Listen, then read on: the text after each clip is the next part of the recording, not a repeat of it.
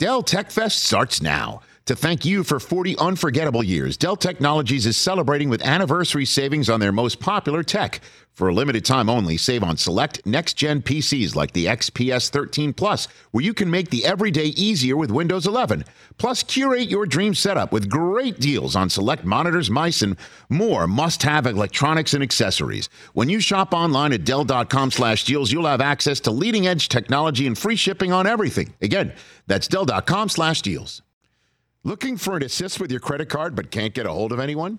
Luckily, with 24/7 U.S.-based live customer service from Discover, everyone has the option to talk to a real person anytime, day or night. Yep, you heard that right. You can talk to a real human in customer service anytime. Sounds like a real game changer if you ask us. Make the right call and get the service you deserve with Discover. Limitations apply. See terms at discover.com/credit card. This is The Rich Eisen Show. Ladies and gentlemen, The Rich Eisen Show. I'll shoot you straight, as I always like to say before I shoot you straight. Live from The Rich Eisen Show studio in Los Angeles. And the NBA, bless them, keeps on doubling down on their All-Star game. You really did that. That's what you did. Hoisting up 70-footers. Is that what we're doing here? Today's guests, ESPN college basketball analyst Jay Bilas, former New Jersey Senator and two-time NBA champion Bill Bradley, actor Mekhi Phifer, and now it's Rich Eisen. That's right. Welcome this edition of The Rich Eisen Show, live on the Roku channel. This Rich Eisen Show, terrestrial radio affiliate, Sirius XM Odyssey. Our podcast listeners, we say hello to you because you deserve to be said hello to. It's a Cumulus Podcast Network is what puts on our show every single day, all 3 hours, that re-airs on the Roku channel. There's our YouTube page, youtube.com/Rich Eisen Show, the Rich Eisen Show collection page, as well as fancy way to say, hey, we're on demand on the Roku channel as well, channel 210. I'm excited about today's guest list. Jay Bilas is on this program. I'll be straight up. It's February 20th, 2024. We're 9 days removed from the Super Bowl. And this is the time I'm like, oh, what is happening in college basketball? Certainly since I'm a Michigan Wolverine fan, and there's really not much to follow on that front, to be straight up. And Fat Five back together. So here, it would be, and that was, by the way, I think 2 wins ago on January 15th when they beat Ohio State. Ooh. So that said, I'm going to get Jay Bilas on this program because it's also one of those things where last night I'm sitting around, I'm like, who do I want to talk to on the program? And Jay was the guy because I'm curious to know what he's got to say about everything going on in college athletics. We saw the college football world have a guy just up the 405 from us, and Chip Kelly saying, you know what, don't want to be a head coach anymore. That's so crazy. And, and so he's now an offensive coordinator at The Ohio State. Jeff Hafley of Boston College. He's like, you know what, I'm going to go to the Green Bay Packers and be the defensive coordinator. And it's like, what's up with that? And is that sort of stuff maybe going to happen in the college basketball world, where NIL and transfer portals and things of that nature are definitely taking root as well? And clearly, we'll also talk about the men's college basketball season and what's going on in women's college basketball with Jay Bilas. And that is going to be in just about 18 minutes' time on this program. I'm also genuinely excited to be talking with a gentleman who was royalty in my household back in the day, certainly amongst my brother and I as diehard Knick fans. Bill Bradley's on this program. And Bill and I, if I may say, we once starred in a Sports Center commercial together with Stuart Scott. Really? Back in the 90s. Yeah. So we did that. That's cool. We did that together. And he was a senator from across the, I guess, what would be the I forget what's the name of the body of water that has 3 bridges going over it. The Kilvan Cull, I believe, from between Staten Island and New Jersey. Bill Bradley will be joining us on this program. His movie, Rolling Along, An American Story, is available on Max, available on Roku. He wrote and performed it. And I can't wait to talk with him about everything going on in his world and, of course, basketball. with Bill Bradley. And then Mekhi Phifer's on this program. I love doing this show, man. Who's going to throw Jay Bilas, Bill Bradley, and Mekhi Phifer in the same guest list? I'll just say it like the Harbaughs would say, nobody. Nobody. And Mekhi Phifer's in studio. We'll talk 8 Mile with him. We'll talk about ER with him, Clockers with him. And of course, his new venture, Lights Out, which is available in theaters on digital and demand. It was released last week. He'll be here in studio. I also have a top 5 list about the National Football League every single year. It's kind of a tradition unlike any other. We have Jay Bilas come on and say, hey, what is going on in your world that you're locked in on? I'm going to basically insult you by asking you, update me. And so that's a tradition unlike any other. And he's kind enough to do it again for us. And another one is to look at the non-playing season, as we say in the NFL, top off-season storylines. And I figure we're officially in the offseason in the NFL. I'll explain why as well in a second. Good to see you, Chris Brockman. Good to be seen. What's up, Rich? Sorry it took me 5 minutes to say hello to you. All good. It's raining again, so, I know, we're collecting animals by 2 again. Kind of whack. We should rename one of the franchises here, the Atmospheric Rivers. Man, seriously. Good to see you, Jay Felly. How are you? TJ, good to see you, sir. Hey. Candles already been lit? Candles lit. This is no movie. It's no Mekhi Phifer. Nice. Right. Okay. This is my life. This is going to be fun later on in this program. We've got a great celebrity true or false with Mekhi. So, by the way, 844-204-RICH is the number to dial. Have a chat with us today. We're eager to chit-chat with you if you like. Okay, so here's the deal. Here's the deal for you. In the offseason in the NFL, we're hunting and pecking for everything. Not going to lie. We're hunting and pecking for anything to see if there's anything that can shed any light on anything. And frequently, it happens by somebody getting bored. Somebody is bored enough to essentially notice what's going on with somebody's social media accounts. Now, somebody might make it obvious, like, say, if you recall, the Super Bowl that the Rams beat the Bengals in right here in this town.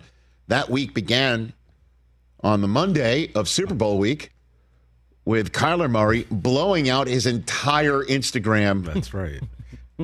photo collection, with the exception of, I think, him with CeeDee Lamb at the Pro Bowl, and then just a picture of him, and just blew out everything to do with the Arizona Cardinals and anything else that he had done with the Arizona Cardinals in his first few years there, because he wanted the bio, right? He wanted a new contract. He wanted a new everything. He wanted a fresh start, it appeared. And sure enough, if you recall, things kind of blew up, and then he did get a contract, and so on and so forth. So some players make it obvious, and then others need to be bored.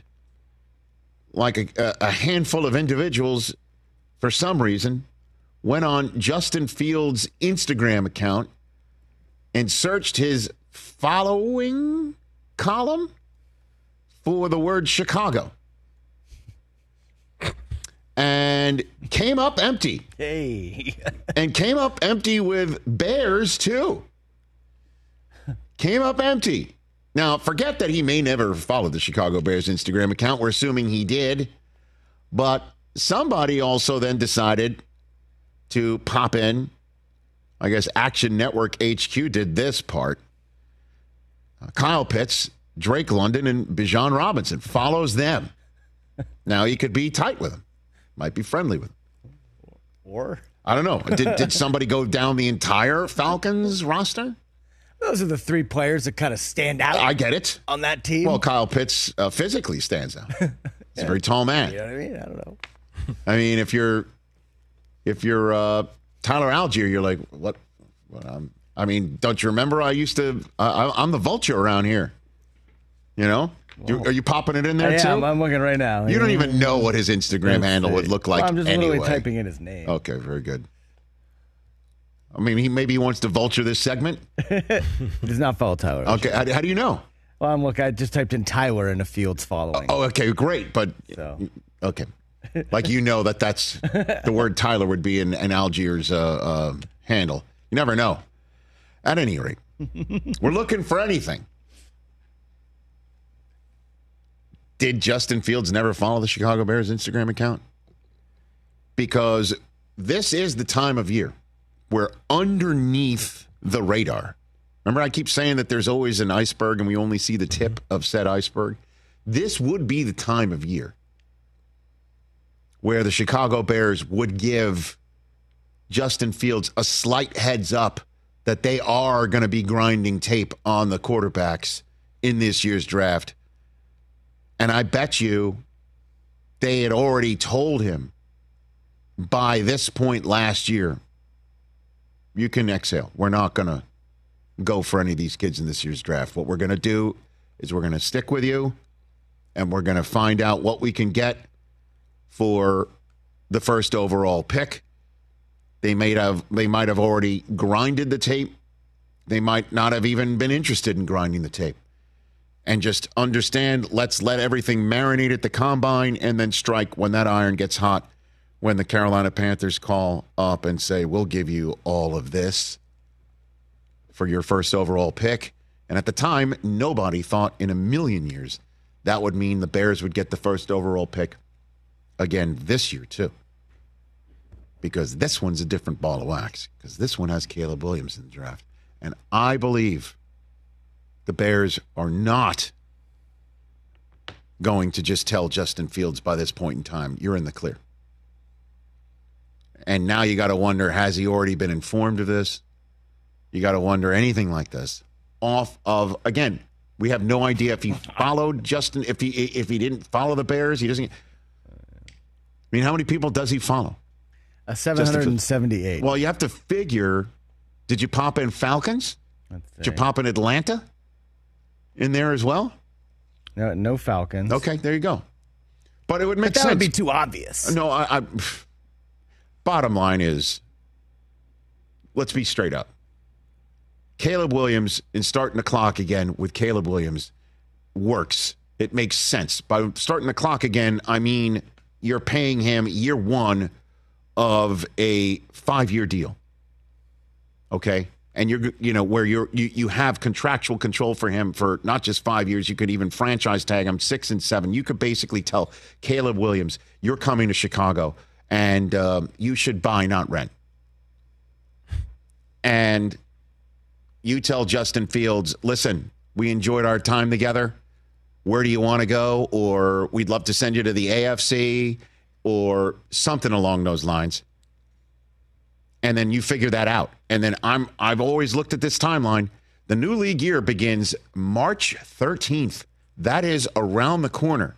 That is when teams like, say, the Falcons are going to make a decision on, do we go the free agent route? They're grinding whatever their decision-making with their new head coach, Raheem Morris, right now about their quarterback situation. Are they going to go and try and run it back with Desmond Ridder? Or are they going to go ahead and figure out what to do with their draft? Do they go and move up for a quarterback? Do they stand pat and go take a quarterback? That's not till late April. You've got to make a decision on a free agent situation right now. And if you're the Chicago Bears, you're going to want to use that moment around the new league year to try and strike while the iron's hot. You're going to use that. Does Denver want Justin Fields? Sean Payton told us at the Super Bowl, Friday of the Super Bowl, they haven't even had their meetings on the quarterback situation yet. And if their quarterback's in the building, he says he would consider Russ still. You have to, is what he said. I did point out to him that, it seems like the train left the station because you benched him. And he basically said Russ wants to be here, which counts for something. We'll see. And then, as we know, Russ put his monster Mance up for sale.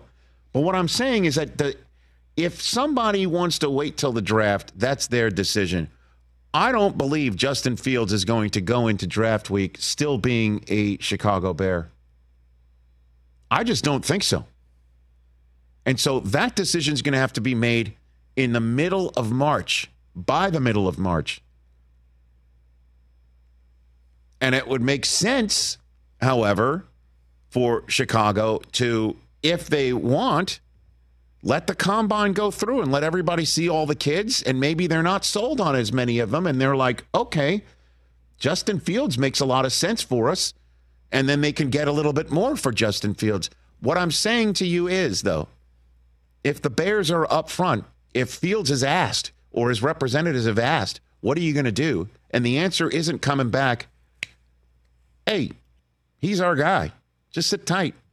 We're just going to extract as much as we can from Washington because Caleb's from there. They would love to have him. Cliff Kingsbury is sitting there. They're attached at the hip last year in USC.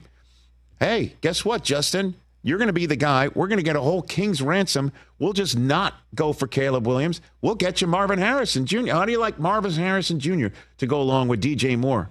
And then a whole host of draft choices that we might use to get your offensive line beefed up. We'll pick up your fifth-year option, and you continue to buy, not rent. Don't know if somebody who's potentially unfollowed Chicago on the Instagram account and somehow follows the three most important offensive weapons in Atlanta has been told such a thing. All speculation. All I'm saying is the chit-chatter starts now. Behind the scenes.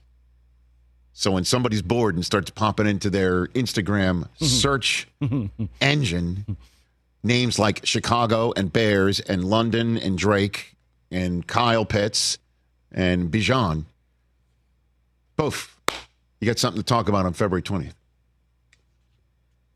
He still follows Darnell Mooney, I'm just saying. Mooney? He still follows Mooney. You can't unfollow Mooney, baby. Can't do it. I mean, you can still be friends with these guys. You don't hold it DJ against Moore, I'm literally scrolling all of his followers. You don't hold it against them. No, I understand. Also, I have friends I don't follow on Instagram. But you can't sit here and say the Bears have just already made their decision. We're not even going to go into the combine. I mean, they got us meet the kid, right? I mean, he follows Mike Vick. I mean, come on. Falcons. There you go. Lock it in. Taylor Heineke. Does he follow? He follows Heineke. Does he follow Duckett and Dunn too? TJ, nice. Is Jamal Anderson on his follows? Hold on, nice. All right, stop. Now we've taken it too far, guys. Why? Because Jay Bilas is waiting. That's fair. Let's take a break. We'll talk NCAA future, present, and obviously the men's game and where things stand now that I'm paying attention. Back. That's next. Our buddy Jay joins us from South Florida, apparently. We'll ask him what's up with that in a sec.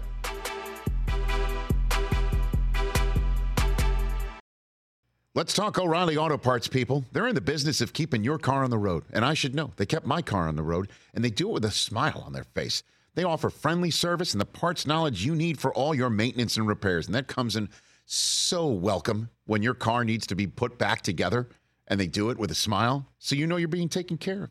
They got thousands of parts and accessories in stock, either in-store or online, so you never have to worry if you're in a jam. And guess what? You should not miss Power Torque Tools DIY days at O'Reilly Auto Parts. Power Torque hand tools come in with a lifetime guarantee. And right now, you can save big on Power Torque hand tools, power tools, jacks, and more. Get great deals on a wide range of Power Torque jacks and jack stands, including 2-ton jack stands and up to 3.5-ton floor jacks. Let the professional parts people at O'Reilly Auto Parts help you find the right Power Torque tools for your next DIY project. Stop by O'Reilly Auto Parts today or visit us at O'ReillyAuto.com/Eisen. That's O'ReillyAuto.com/Eisen. Looking for an assist with your credit card but can't get a hold of anyone? Luckily, with 24/7 U.S.-based live customer service from Discover, everyone has the option to talk to a real person anytime, day or night. Yep, you heard that right. You can talk to a real human in customer service anytime. Sounds like a real game changer if you ask us. Make the right call and get the service you deserve with Discover. Limitations apply. See terms at discover.com/credit card. Back here on the Rich Eisen Show. Okay, so Bill Bradley's going to join us in the middle of hour 2. We're going to go down memory lane with him, man. Nice. Do you know he won the gold medal in the 1964 Olympic Games in Japan? Do you know who was on his team? Was a 5'10" guard named Larry Brown. Whoa. Yeah, man. 18 years in the Senate as well. And then, of course, man, I mean, his Nick years were just, that was it. Growing up in New York, he was a legend. Him and Clyde. I can't wait to hear his opinion of Brunson. I'm sure it'll be as glowing as it should be. Bill, he goes to every now and then. I'll see on the MSG broadcast. He's there. Nice. Oh yeah. Maybe why wouldn't you? He doesn't pay for tickets, right? You just walk right in. But he just uses his face the same way I cover mine to get an MSG. Right, exactly. He uses his face. He's like. By the way, speaking of that, I saw at the Fanatics Super Bowl party Charles Oakley. Oh, nice, dude. I mean, he's been here, so I just forgot how absolutely monstrously large that he is. Mm-hmm. Is he 6'10"? Is he that big? 6'9", I think. 6'9"? That was his listed height. And just built like the old proverbial brick you-know-what house. He just looked like, honestly, this is the tallest I've seen another human being. He looked like Jonathan Ogden big. We saw Ogden walking around Radio Row. At the Super Bowl, too? Yeah. I asked Chris, why are they carrying him? And he was like, no, he's just walking. He's just walking. Like, oh, okay. Oh, yeah. He's just the guy who's just up there. Yeah. Oakley was there, too. Good Lord. He's all of that. And Oakley wasn't the third throw. He's not hunched over. No doubt. Back on the Rich Eisen Show radio network, sitting at the Rich Eisen Show desk, furnished by Grainger with supplies and solutions for every industry. Grainger has the right product for you. Call clickgrainger.com or just stop by. You know, now that the Super Bowl's over, this just in, 9 days it's been. Apparently 189 days until the opening game of the NFL season. But who's counting? 67 until the draft? Oh, gosh. So having this man on is kind of like a tradition unlike any other, where we surf back into the world of college basketball, and there's nobody better. The premier voice for it is back here on the Rich Eisen Show. Our good friend Jay Bilas joining us here. How are you, Jay?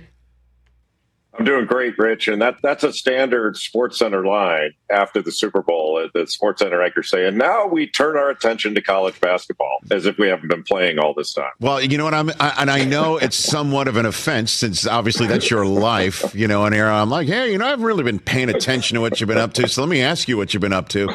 And I've been offending people that way since 1996 when I first said those words on SportsCenter, Jay. So, way back in the day, I probably Dick Vitale once upon a time was like, what the hell's he talking about? But at any rate, but UConn is sitting atop, right? Like a colossus right now. What, their second longest streak at number one in the history of their program. Jay, correct? Yeah, I think UConn's kind of separated from the pack. And early on in the season, they had some injuries. Stephon Castle, their big shot freshman, was out. They had Donovan Clingan out for a period of time. They lost at Kansas with guys injured. And still, I think early on in the season, everybody was saying, schleps like me were saying their offense is Final Four good, but their defense has a ways to go. And now both their offense and defense are Final Four good. I think they're asserting that. Even though they have different parts than they had last year, they lost a lot, but they replaced it, and they're legit. They're the best team. Now, whether Purdue or Houston or Arizona can catch up to them, everybody's subject to getting clipped in the tournament. That can happen to the best teams, but in a 7-game series, I think the smart money would be on UConn. So then, in terms of clipping somebody, I mean, at this point last year, if I say, tell me who can come out of nowhere and win it, would you have said UConn, right? I mean, so, but that said, I'll still ask you where things currently stand mid-February with you. Well, I mean, I think we have more. I've always recoiled when I heard the word parity years ago, because I felt parity was something that coaches said to excuse losing. And because there wasn't parity. I mean, parity essentially means equality, and there's not equality across the board among the big shots in college basketball. But this year, I'm starting to say, you know what? It's starting to look like that. It's harder to win this year on the road than it's been in past years. It's always been hard, but this year the numbers prove that it's been harder. And I think there's not enough data, Rich, to make a conclusion here, but my sense is that the transfer portal and to some extent NIL have spread talent around even more. And that's what most fans said they wanted. They wanted parity, and they have it. But UConn is just a little bit better than everybody else right now. Purdue is not far off, but they're not the most athletic group, and I think they're subject to get beat a little bit more than UConn would be in a tournament setting. I would say that we've got a bunch of teams out there just below the top 4 or 5 that all kind of look the same, and as far as what they've accomplished and what they're capable of. I do think that obviously getting hot at the right time and being healthy at the end of the season and, fresh mind, fresh legs are going to be important.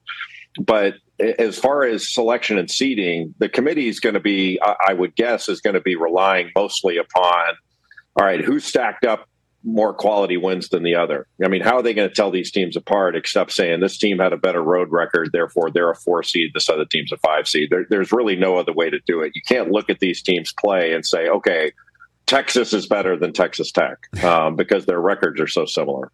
Jay Bilas here on the Rich Eisen Show. That was going to be my follow-up question. You kind of hit on it, so let's expand on it, is how NIL and transfer portal has affected college basketball, so much being focused on the world of college football, the SEC and the Big Ten getting together saying we're going to have an advisory committee on so many of these subject matters. So how do you see it hitting the college basketball world, Jay?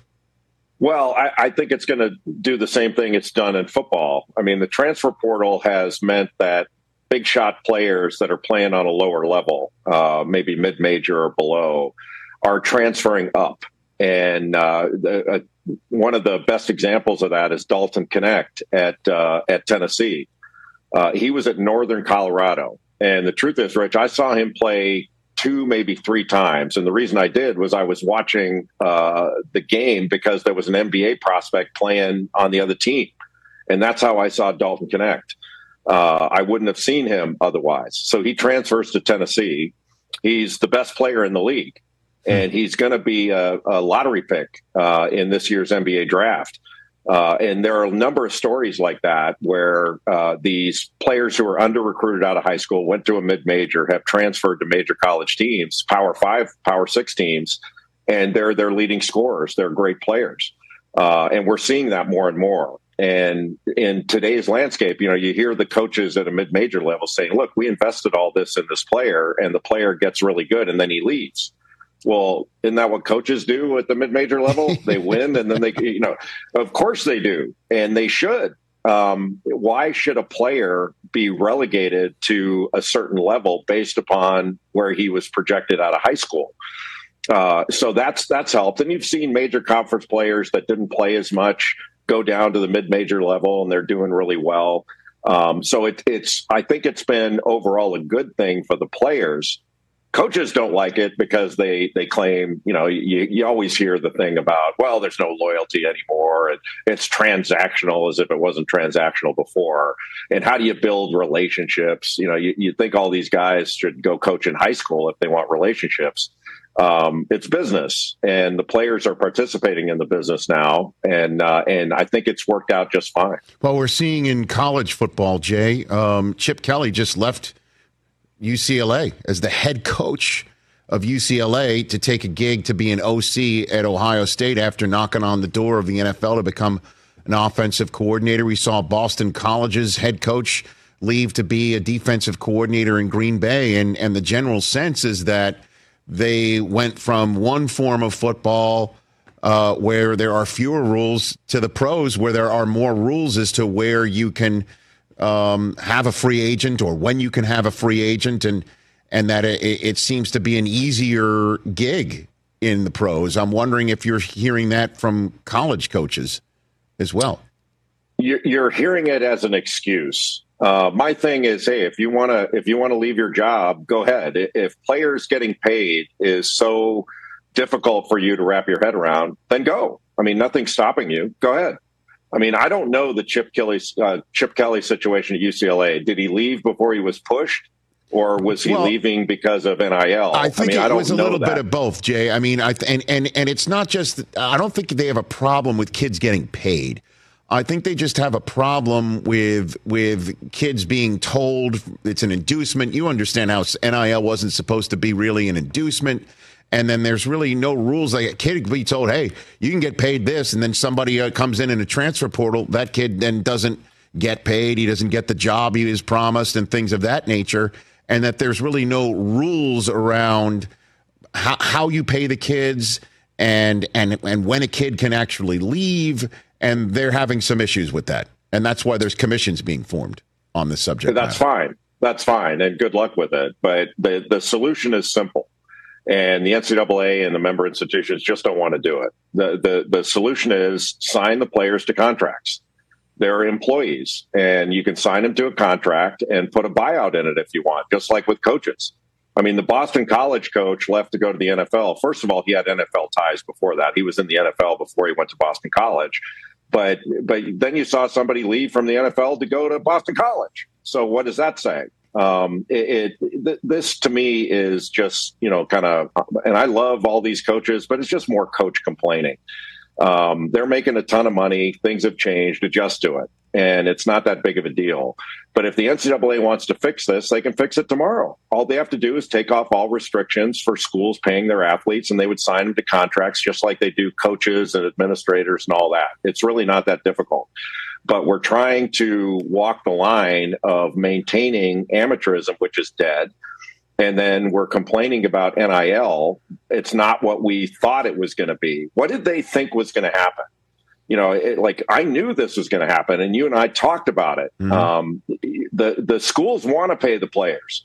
They want to have the best players, and they're going to do what it takes to get them, and they're going to compete in the marketplace to do it. And once players are allowed to be paid by, and this unilateral wage restriction that the NCAA is using, which is violative of federal antitrust law, things will normalize. And we won't have to worry about the transfer portal. You sign a player to a contract, put a buyout in it, put conditions in it that are bargained between the player and the institution. It won't be a problem anymore. Just like they don't worry about coaches transferring from one school to another. They pay their buyout. It's orderly.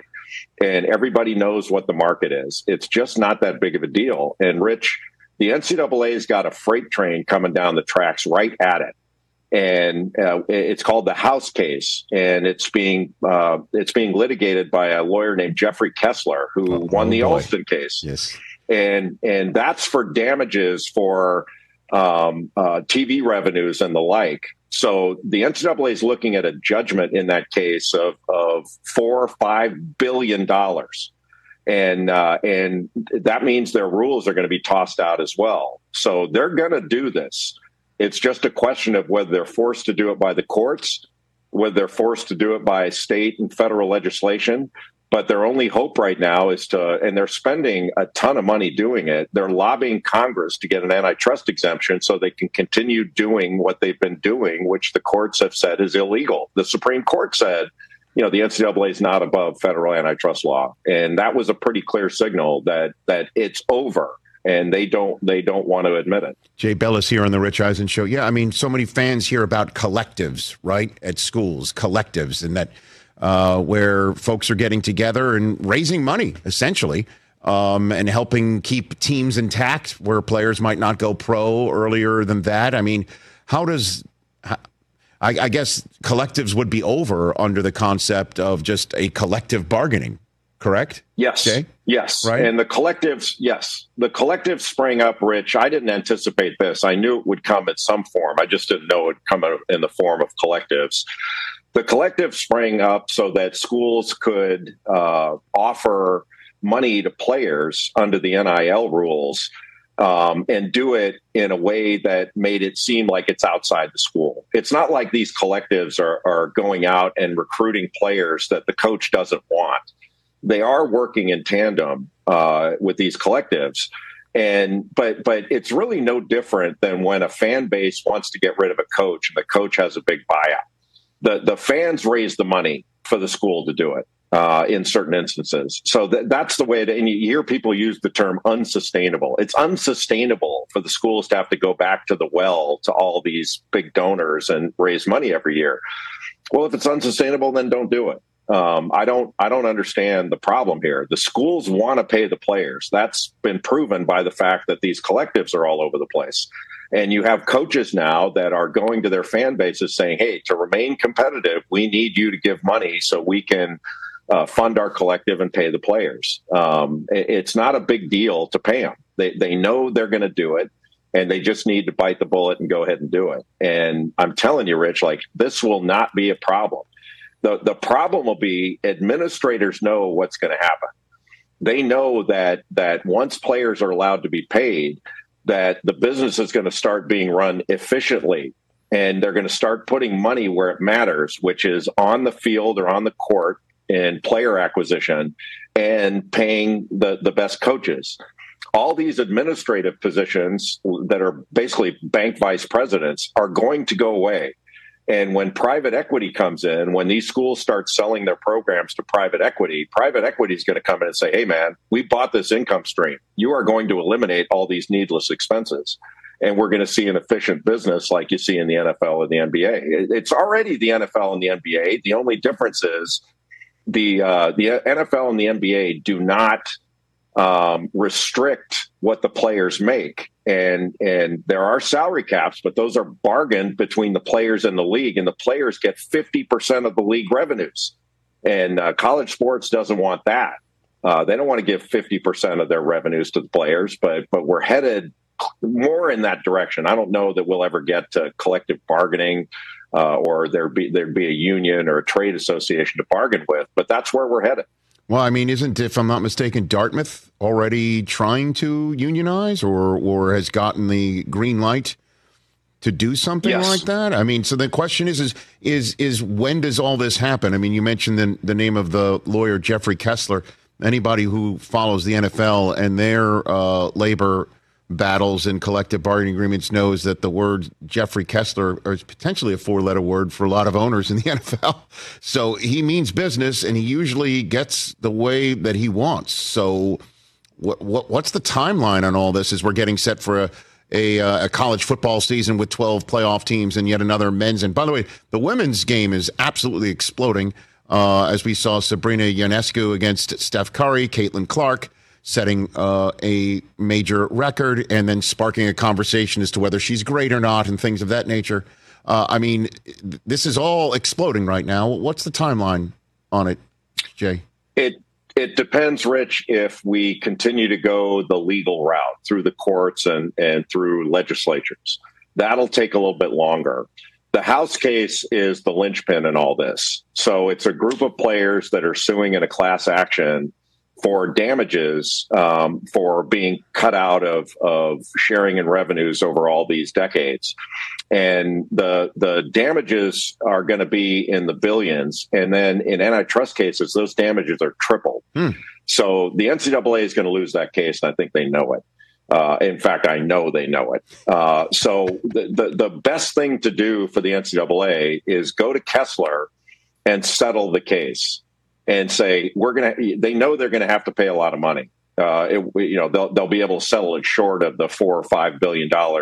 They're very likely to lose at trial. And who gets that money, Jay? Just not to interrupt. The players. Who? The players, like that players are members for the last 10, 20 years and things of that nature?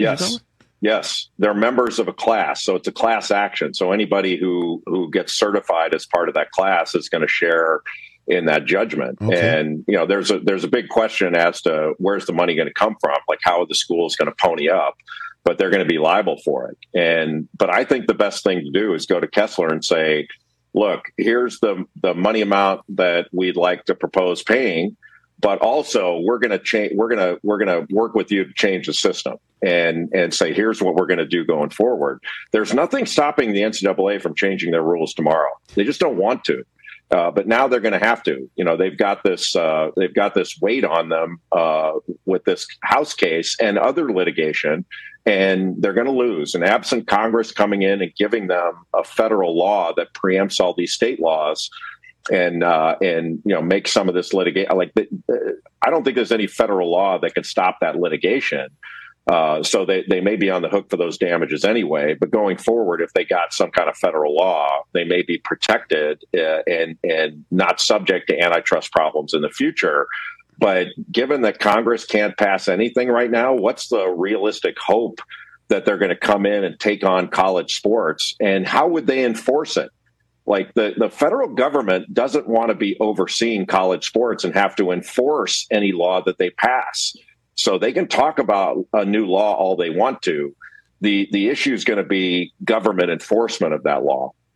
So the timeline, just to put a point on it, would be, what do you think? Where things completely change and blow up, and we're going to have to take a look at the athletics differently. The House case is scheduled to go. The House case is scheduled to go to trial at some point in 2025. So we're looking at a period of a few years here. I think the prudent thing is to do things now and get moving on it. But when has the NCAA done the prudent thing?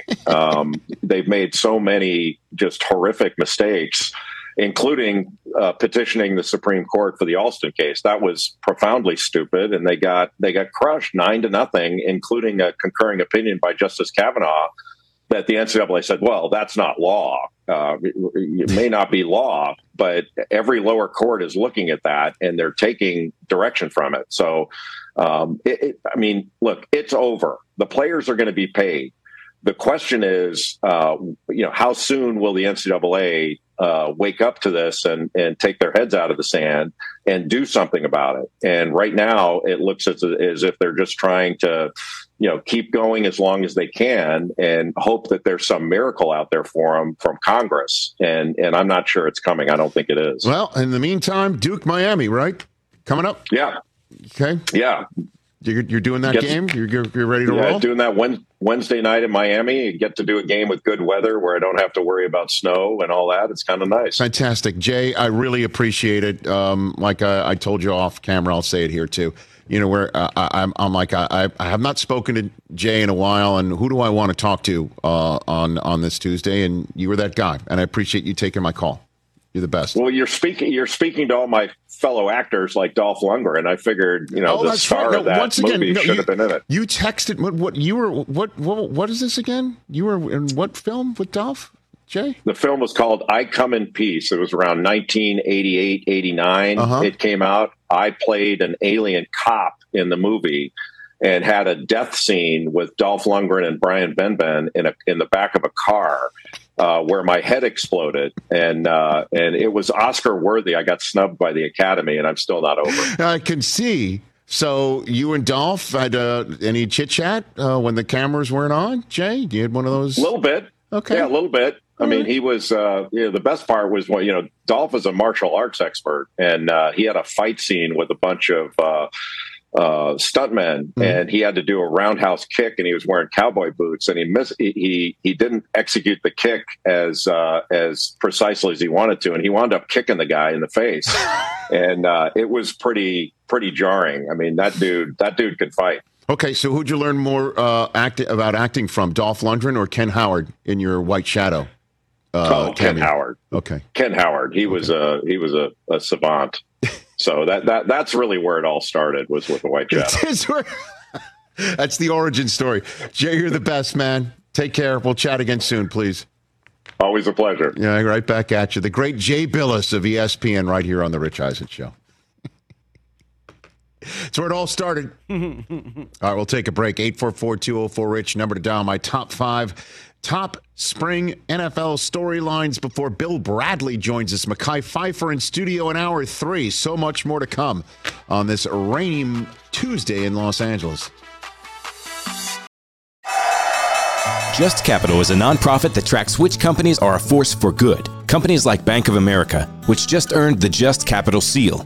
Bank of America is ranked number 1 for ongoing commitment to their workers with initiatives like Sharing Success, which awarded 97% of their teammates additional compensation, nearly all in stock. This is the program's 7th consecutive year, awarding more than $4.8 billion in total.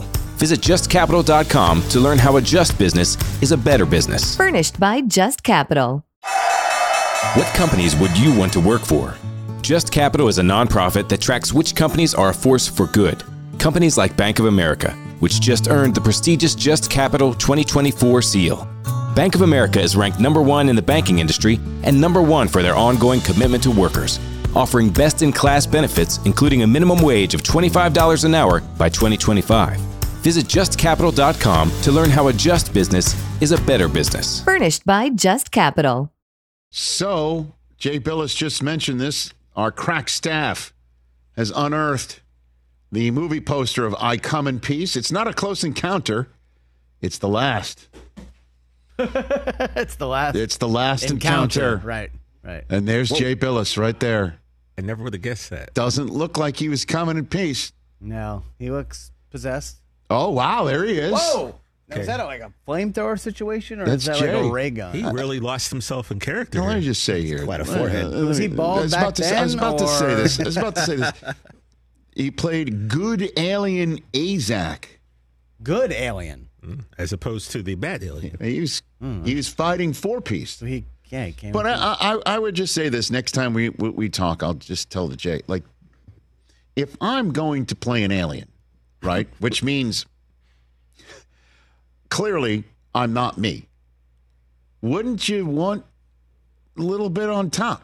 full coverage. Right. Fighting for his hairline. That's what I'm saying. It's just like even his alien version of himself is Still bald. still bald. Yeah, not great. He'd been less intimidating with a full head of hair. Like that haircut tells me I don't want to mess with this. Guess dude. what? If I was an alien, playing an alien, I wouldn't care about the intimidation factor. I'd say put something on top. Yeah, but you're an alien trying to raise a ruckus. Like, But also, I who can't wants to be afraid of you? There's no, I can't ever make anybody afraid of me. Ever. What kind of hair would you want? Ever. Even when I'm serious with my kids, they start laughing at me. Have you ever made him go get a switch off a tree? Definitely didn't. One time. That's all it'll take. And Definitely then they'll didn't. be afraid of you. No. That's not the way it works. They work for me. Okay, good enough. Didn't work on The Great Escape either. Trying to be mysterious. Everybody's like, really? This guy? I'm not scared. Back on the Rich Eisen Show, 844-204-RICH, number to dial here on the program. You need a neck tattoo. So, by the way, during the conversation we just had with Jay Bilas, the College Football Playoff Committee got the green light from a group of, let's get this correct here, the group of all the FBS commissioners and the Notre Dame president were all Zooming Okay. and agreed that the 12-team college football playoff format will have 5 teams, regardless of record, ranked 1 through 5 because they are all conference champions. They will be ranked 1 through 5, and then there's 7 at-large bids, and whoever's the lowest ranked of the 5 will not have a bye week. They'll be the ones as the 5 seed hosting the 12 seed, the lowest seeded at large. They're calling it 5 plus 7. It was 6 plus 6, but the Pac-12 kind of, what's the word for it, went kablooey. And then And who's the fifth conference now? they're not naming it. It's kind of going to be whoever's the highest ranked of the mosh pit of the other, Conference USA, American Athletic Conference, Mountain interesting. West, Sun Belt, or Mid-At. So, because there's a chance that a champion of one of the 4 Power 4 conferences finishes ranked below the top champion from one of those. For instance, in 2021, Cincinnati was undefeated, but the ACC champion Pitt Panthers had 2 losses. In this case, Cincinnati will be ranked lower than the ACC champion. I see. So, as usual, they're kind of giving you a heads up to try and make it clear, but it's not completely Somebody clear. might get screwed. Because there's 4 buys, and then there's going to be a first round of 5 versus 12, 6 versus 11, and so on and so forth, Right. while the top 4 seeds chill out. So again, like I keep pointing out to my Ohio State friends, the Ohio State friends were like, hey, listen, our collective was on fire. We kept a whole bunch of players, and then we got a whole bunch of transfers, and we are coming to beat Michigan's ass this November. And I'm like, okay, if that's what you say, obviously when toe meets ball, you'll be just as nervous as me, or I'll be less nervous because guess what? It's not going to be do or die. You know what? You don't think the second place or third place Big Ten team would be in the mix for one of these 7 at large? Totally. And Washington State and Oregon State, the ones left behind for the Pac-12, they're the ones who were saying, hey, if we're not going to be potentially one of those teams, because congratulations, one of those 2 is going to win the Pac-2 next year, whatever they're calling it. Pac-2. But they're not going to be in the mix for one of these top seed. It was 6-6. So they decided they weren't going to be in the mix for one of the top 6. Right. So if they added an extra at-large bid, maybe that's the one that they can get. So they just, in their minds, by saying yes to this, improved their chances. And I'm sure Jay's point of view here is like, so, what are we doing on this whole front? When the 10 commissioners and Notre Dame's president get together, maybe you should be talking about all the stuff we just talked about with Jay. Because this stuff just shows you this is a professional sports league. 12 teams are making it. Yeah, it's been unofficially and the regular season is being made less than. And I understand that's been a lot of people's points of view is how they used to love the BCS and the arguments back in the day because every week meant something. You had to be undefeated to have a shot. Yeah. But this is the way of the world right now. So great, Ohio State snapping its 3-game losing streak to Michigan. Congrats, you get a bye. And I guess Michigan might get a home date in the Big House in the opening round against what? Like a 10 seed, an 11 seed, a 12 seed? That's the way of the world right now in college football. And Jay's point of view is like, hey, guess what? At some point, everyone's going to have a contract. And everyone's going to have a collectively bargained fee. And this is the way it's going to go. And if you want to transfer, there's a buyout clause and some other team might not pay it. It's called professionalizing the system. Long time coming. How about him saying all the coaches that are complaining about the relationships are tough to have when kids are coming in a transfer portal or leaving in a transfer portal? And he's just like, you want relationships? Go coach in high school. I just love the way Jay just plainly puts it out there for people to understand that this can be done today by the NCAA, and they're just holding on to the sense of amateurism, as he called it, which is dead. Anybody who wonders about amateurism, this is basically what? Like a 16, potentially 17-game schedule for teams? Because they're not getting rid of conference championships. Those games are going to determine who gets a bye. Right, and that's game 12 or 13 in most cases. And in the Big Ten now, it's not going to be the winner of one of the lesser divisions getting a shot at some team that's undefeated like it's been in the last few years. It's going to be the top 2 teams. Michigan could play the Ohio State. The loser winds up just being the away team in the conference championship game the following week. And even that game isn't an elimination game because the loser just has to play a game the next week and the winner goes on a bye. So you could play each other maybe 3 times in a season? Yeah. Just by the way, where have you heard that before? The NFL. Right. That's Jay's point. This conversation was being had while we were talking about professionalizing the sport with Jay. Man, talk about crystallizing a point. Bill Bradley, hour 2 coming up. And by the way, I'm just using my personal rivalry as an example. This could happen between, name Alabama and Georgia. Well, they don't play each other during the regular season. My bad. Who else? Name it. Texas and A&M. Could be. Oh, by the way, I've been told Alabama and Georgia play each other this year in the regular season. What happened there? Did lightning strike somewhere? Oh, in Alabama. Oh, okay, great. I don't know why you act like this. I don't know. I'm not acting like anything. You are. I'm acting. I'm every single time. I'm being myself. You know how the schedule is made and how far in advance it's made. Mm-hmm. They have divisions in the SEC. I don't know why you make me defend the SEC all the time. Because you like defending the SEC. You like it. Because it's the best conference in the college football. Not this year. Not this year, sir. One team sent Nick Saban into retirement, and that team was from the Big Ten. Sent into retirement. Yes, indeed. Okay. Yes, indeed.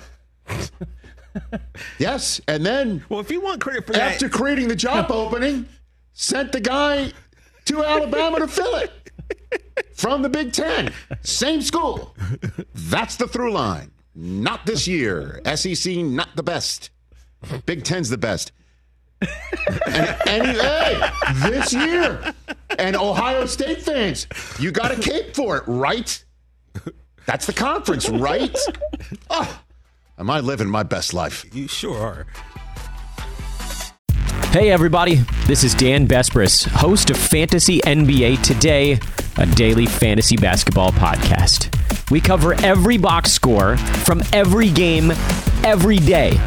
Plus bonus shows on buy low opportunities, players to stash, schedule analysis, and really anything you could need to smash your league into deliciously tiny pieces. Catch the Fantasy NBA Today podcast, part of the Believe Network, on YouTube or wherever you listen.